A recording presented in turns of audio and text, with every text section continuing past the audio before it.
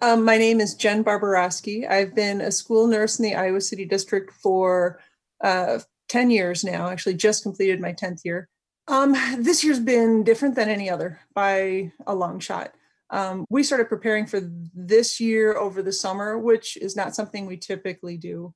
The nurses were meeting almost weekly throughout the summer, trying to talk about policies, things that we were going to do differently in our practice in order to make this as safe of a year as possible.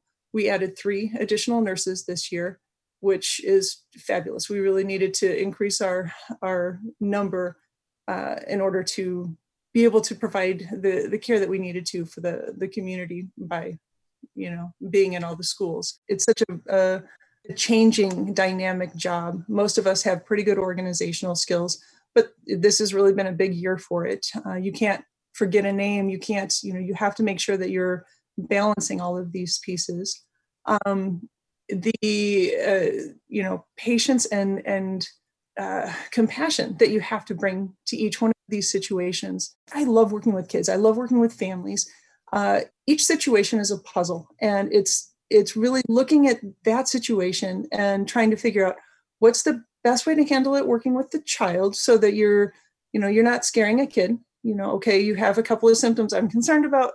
I'm not going to use the word concerned. I'm going to change the way I speak to a kid, getting to know them, those personal relationships, talking to the family. When I call a family and say, I need you to pick up your child from school, I need to be cognizant of the fact that they're at work, maybe, or if I'm sending home a kid that I think might have COVID, the impact of that family could be things like, well, then the parent who has an hourly job can't go to work for the next 10 days, or they may be exposed, or it may be an elderly relative who has to come pick up the child. Just that every decision we make kind of snowballs. There's a ripple effect out there. The contact tracing is huge. That can take hours, and it's 24 hours a day. If you think about it, some of the test results won't come in until the evening. And we don't want to just say, oh, I'll wait and deal with this tomorrow, because then the kids that need to be in quarantine come to school the next day.